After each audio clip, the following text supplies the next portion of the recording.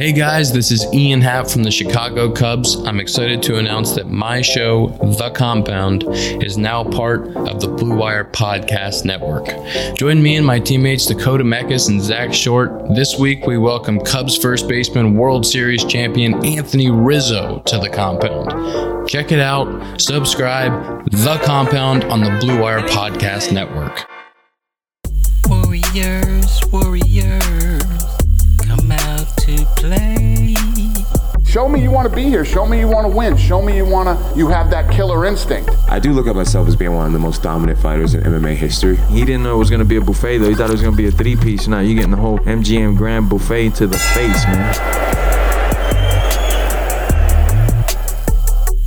What's up, everybody? It's time for another episode of the RJ Ringside Podcast. I'm your host, Heidi Fang, and I'm joined with our MMA writer, Adam Hill. We're brought to you by betonline.ag. We're going to have an interview for you here, so you're going to want to make sure to stay tuned. Check out Justin Jaynes, who had a huge knockout win, big finish in his debut in the UFC at UFC on Vegas 3. Don't forget to hit subscribe wherever you are listening. Follow along with everything that we're doing on Twitter, Adam Hill, LVRJ, and I'm at Heidi Fang. But right now, let's hear from Justin Jaynes.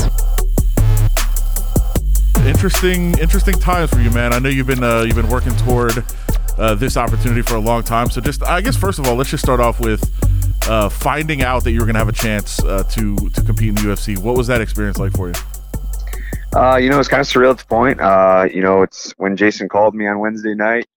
It was kind of, it wasn't really expected, I guess. I've always been hoping to expect it coming up here in the near future, but when he actually called and delivered the call, it's kind of surreal. I was on my way to dinner and I kind of just told him all right and turned around, went home, and it took me a couple of days, but I was so overwhelmed with everything I had to do right away. I couldn't really bask in it for too long. So I guess the best way to describe it is overwhelming and surreal, really. All right, so I'm very fascinated by this. Where were you going to dinner? Oh, I was going to get Thai food, man. I go hard on the Thai food. So, you can't, I'm assuming you're like, oh man, no noodles. I'm kind of screwed here. Like, this is a tough decision. But obviously an easy call. Like, hey, listen, it's a chance to go to the UFC.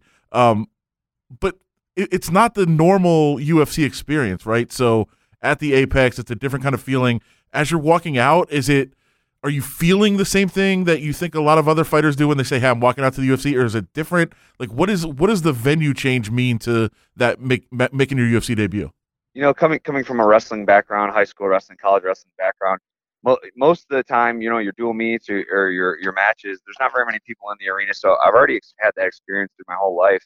But it was tunnel vision, man. As soon as my music came on, and I started walking down through, I was tunnel vision. I didn't care if there was one person there or 100,000 people there. I was on a mission, and I accomplished what I set out to do. When you're thinking about the fight, you don't have long to think about it, which maybe in the end is helpful. I don't know, but when you're thinking about the fight, do you think it in your mind? Do you picture it going as well as it did for you? Yeah, man. I've been visualizing that for years and years and years, man. It's just like hitting that. You have the bases loaded, full count in baseball, and you hit your home run to your walk-off home run to win the game. That's kind of how it was. I've been visualizing that since I was like 10 years old or something along that nature, anyways, in some major sport arena. So I can't say I was surprised, but to actually follow through and accomplish it's pretty awesome. You mentioned you've been working to this for a while. You've been thinking about it for a while. Kind of walk people through your journey in MMA. Like, how did it begin? How did you decide you wanted to do this? And then the process of getting through and making this the UFC. What was that experience like? And I'll try to make a long story short here, but in 2007 I was working at a gym called Steel City in Richmond, Michigan. A guy named Andy McGowan from my good high school wrestling background, and I took a fight for really quick, 30 seconds to fight. There's a head kick thrown. I was like, man, I don't want to mess with this anymore, and I had no idea what any chokes were or anything like that. I just thought I was a tough kid. After that, I said I'd take one more. I ended up taking one more. I won by decision. I fought in a VFW hall in front of like 20 people, and then I was hooked after that. I went on like a 7-fight amateur winning streak and fought some of the toughest guys around at that time. That was back in the day when there was no sanctioning, so you could fight as much or as little as you want. You could fight every weekend. You could fight 3 times a week, 5 times a week if there was enough shows going on. You could fight twice in the same night if you wanted to. So anyways, fast forward a little bit to 2009. Darren Cruikshank was my roommate in college. We wrestled at Olivet together, and he came out to Vegas to Extreme Couture to train, and I ended up following him out here. But after I graduated college in 2011, I decided to myself I want to be a professional fighter. I had to move to Las Vegas and train Extreme Couture full time. So I did my college internship at Extreme Couture my junior and senior year. And when I graduated, the rest is history. I became one of the wrestling coaches there, and turned pro in 2013. I had 19 fights, had some highs and lows, fighting through a World Series of Fighting, Bellator, TWC, WXC, Fight Club, OC. I fought, I tried to fight as much as I could all around the world, fought in Scotland, fought in India. And then to get this call, all the lows paid off, and everything worked out the way it was supposed to. You have had a lot of highs, but as you said, there's always lows in anybody's journey. Was there ever a time where you questioned, your journey or your, decision to go to this route? Yeah, definitely. All the time, monthly, daily, almost, especially recently. Taking the losses is probably the hardest thing, because, you're inching forward on your wins and you're losing feet on your losses. When I lost to Jesse Gross, it put me 6-3. And I was really depressed there. I remember going to the bar afterwards and talking to one of my best friends at the time and telling him that I just don't think I have, what it takes anymore. It's going to take too much time to get back on a winning streak, because you can win 5 fights in a row and then just ruin that whole streak with one loss. And I did that a couple times throughout my career, early on, losing to Jesse Gross when I was 6-3, or losing to Tommy Aaron when I'm on a 5-fight win streak at 11-3. So, the losses are the low, because when you lose, you have to put in at least 3, 4, 5 more fights, which could be, 2 to 3 more years into the sport, 2 to 3 more years without making any money. So that's, I was able to persevere through all that. Fortunately, like I said, got the call, and all in a day, baby. Yeah. Well, I mean, obviously that debut was something that a lot of people were talking about. How long after that win does it kind of settle in, like, oh my God, I took a fight on a couple days' notice in the UFC and I won in the first minute? That was unbelievable.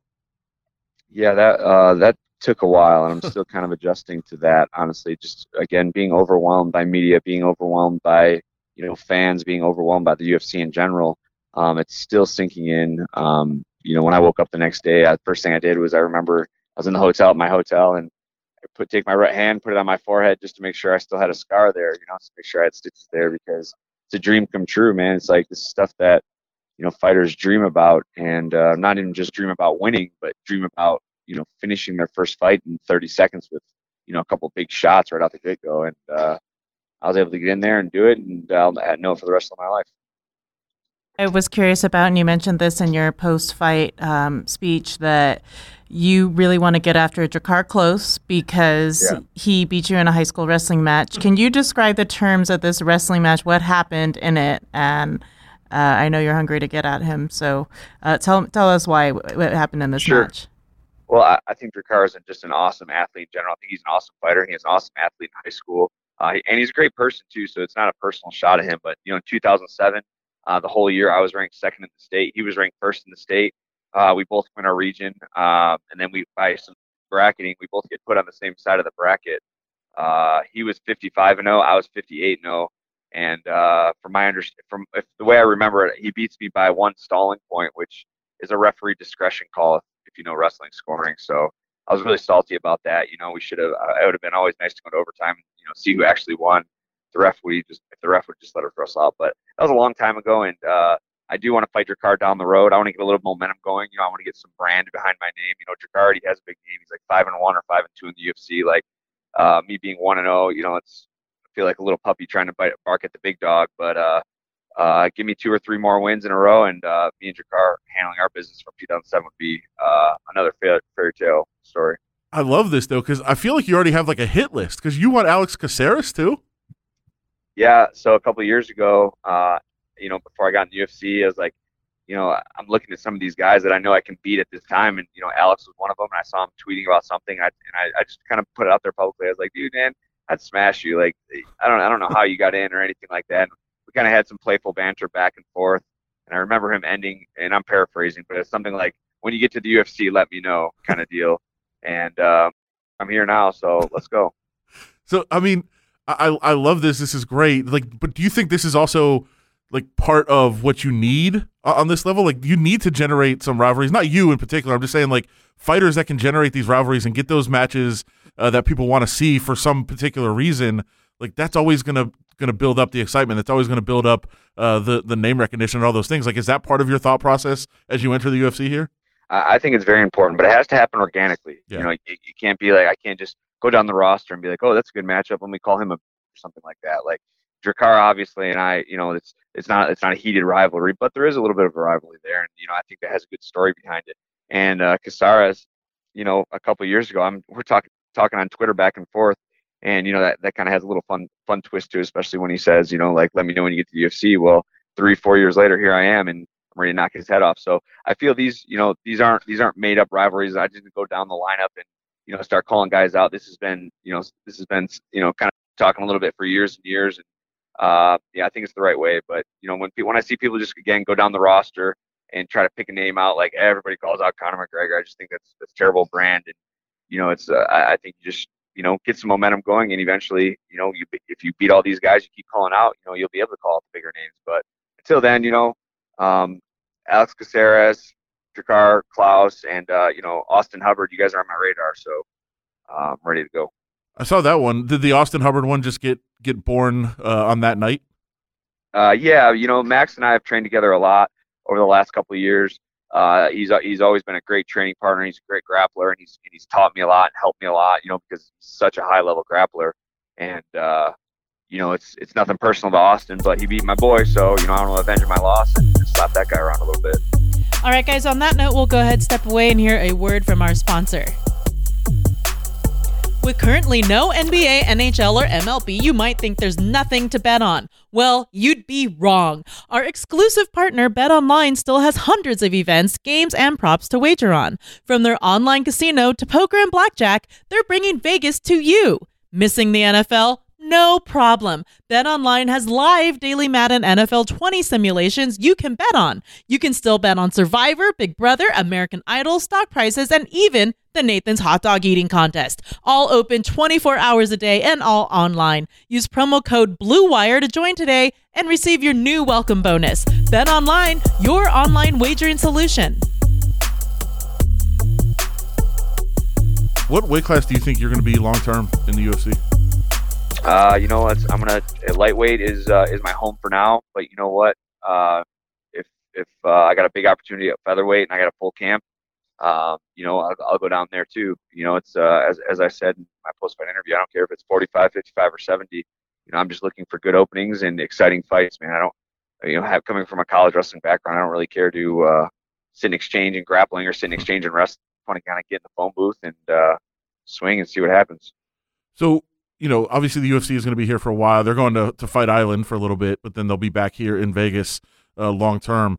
Would you want? I mean, you know, whatever opportunity, if it's a good opportunity, I'm sure you'll be excited about it. But would you want like a full camp type notice, or do you want to just be on call and let somebody know, like, hey, I'll fight this week?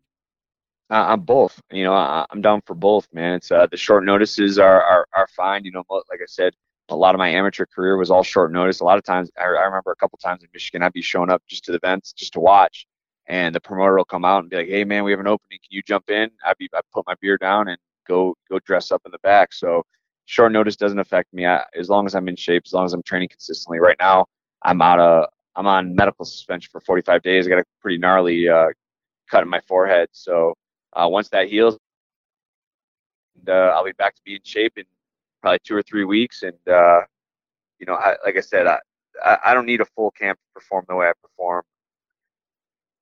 So yeah, like I said, short notice or full term, you know, I'm your Huckleberry.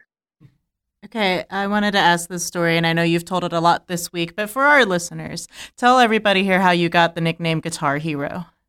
It's actually a really simple story. So when I was in college, me and my buddies were drinking in 2010. You know, Guitar Hero was like the big thing. You know, it's when I was in college, it's everybody played Guitar Hero. So after a couple of beers, you know, I'd get up on the table and I'd play Guitar Hero, standing on the table, dancing around, acting like an idiot, you know, just having fun. And one of my buddies dared me to. He's like, I bet you won't come out to the ring, you know, strumming a Guitar Hero, you know, to the song of AC/DC. And I said, bet. So I put my aviator sunglasses on, my headband, and I got a couple funny pictures on Facebook of me in a crowd of, through 2,000, 1,000, 2,000 people pretending I'm playing this guitar as I rock it out all the way to the cage. Was Freebird the hardest song to play on Guitar Hero or not? The irony, Freebird, the irony of the whole thing is I wasn't even that good at Guitar Hero, to be honest. I just thought I was. I could only play a couple songs on Expert, so I wasn't even that good. So, but to your story, Freebird is the hardest song to play on Guitar Hero. Not that I couldn't strum 3 notes of it. So, yeah, I hung up the guitar in like 2010. That's why, like, when Sherdog, I've emailed Sherdog like 3 or 4 times to try to take it down, and they never responded to me. So I was like, all right, just leave it. It's as an amateur, almost every fight I would change my fight name. And honestly, at the beginning of my career, not as a professional, but as an amateur, I was a really boring fighter. I just was a grappler, wrestler, and I just rush guys in and take them down and look for rear naked chokes, look for guillotines. So I knew that my fighting style was boring at that time. So I was always trying to come up with a gimmick to where people would want to see me fight and get excited about me fighting. So I would always do like silly stuff. Like I remember coming out to the Karate Kid wearing like a full gi and a black belt, big aviator sunglasses, and like a yin yang thing on my forehead. And again, the Guitar Hero. There's another one where I dressed up like a Star Wars character, and I was Justin the Jaynes Jaynes, and it was just all these little funny gimmicks. And because I always knew that at that time, again in 2010, when I was like a boring, 2009, 2010, when I was just like a boring wrestler, that people weren't going to remember me for these exciting knockouts. They're going to remember me for my walkout. I can't tell you how many times I've been in Michigan at a local show and be like, oh, you're the guy that strummed the guitar all the way to the cage. Or I did it for Tough Enough once, where I did it, every now and then, like, oh yeah, you were that guy again, back when, I was boring. But we're talking 10 years ago. So I've changed my fighting style enough to where people remember me for my knockouts now. We were going to let you go, but I want to follow up on that real quick. Cause I actually, you said boring a couple of times. How important do you think style is? And I know what you said, hey, people aren't going to remember it if you have that style. But to me, like, I look at the Curtis Blades fight, and Dana White criticized him afterwards for just wrestling. But, like, isn't the point of a fight to win? Like, I feel like that's what you're trying to do when you're in there. So for me, honestly, getting to the UFC was my main goal. And yes, to get to the UFC, you have to win. But now that I'm here, I took a whole backpack of bricks off my back, a big weight off my back, because now I can go in there and have fun and try to knock these guys out. And it's like the point. Yeah, it's all true. The point is to win, of course. But I'm telling you what, I'd rather put on a 3 or a 5 round war where we're bleeding and just scrapping and lose than take somebody down and land them for 15 minutes. I'm here. I'm fighting for performance bonuses. I'm fighting for knockout of the night bonuses. I mean, nobody takes somebody down and lays on them for 15 minutes or 25 minutes. And Dana White's like, oh my God, I'm going to give you the win of the night bonus. You know what I mean? That just doesn't happen. At the end of my career, whether it's short-lived or long-lived, whether I have, 4 fights or 100 fights in the UFC, I just want people to remember, like, that guy came and he scrapped and he put it all on the line every time. And if he got knocked out, he got knocked out. If he knocked his opponent out, he knocked his opponent out. And that's kind of what I want to be remembered for. Last thing for me, for the nickname thing, just one last time. Did you hear John Anik calling you Jesse James? And will you consider wearing a cowboy outfit with, some shoot 'em up kind of little guns or something like that for next time? Just because he kept calling you Jesse James. Yeah, I don't care about that stuff. At the end of it, I don't care about that stuff. Like, John is one of the best in the business, man. It was an honor, even though he messed my name up. I don't care, man. It was an honor to to be talking to him at that time. You know what I mean? Like I said, he's one of the best in the business. Hey, you know what? I'm glad that he made the mistake. I'm glad that he made the mistake on me and not somebody else, because I know some people would be really salty and care about that, and I really don't care. Like I said, I was honored just to have him calling me and talking to me during that time. So he called me whatever he wants. Nobody's forgetting your name anytime soon. We really appreciate it, man. Thank you so much, and good luck going forward. Hey, thanks, man. I appreciate you guys' time. Have a good night. Thanks, man. You too. Again, everybody, that was Justin Jaynes, Guitar Hero, as he wants to keep his nickname going in the UFC. Maybe we'll see him walk out, guns a-blazing. Who knows? We'll have to wait until the next time this young man competes, but I can't wait to see him back in the octagon. It's going to be fireworks, I think, when he does get his next fight. So that's somebody you're going to want to keep your eye on, but that'll do it for us here for the RJ Ringside Podcast tonight, brought to you by betonline.ag. And don't forget, check us out on Twitter. You can follow Adam at AdamHillLVRJ, and I'm at Heidi Fang, and keep up with everything that he's doing in print or online at reviewjournal.com. Thanks so much for listening.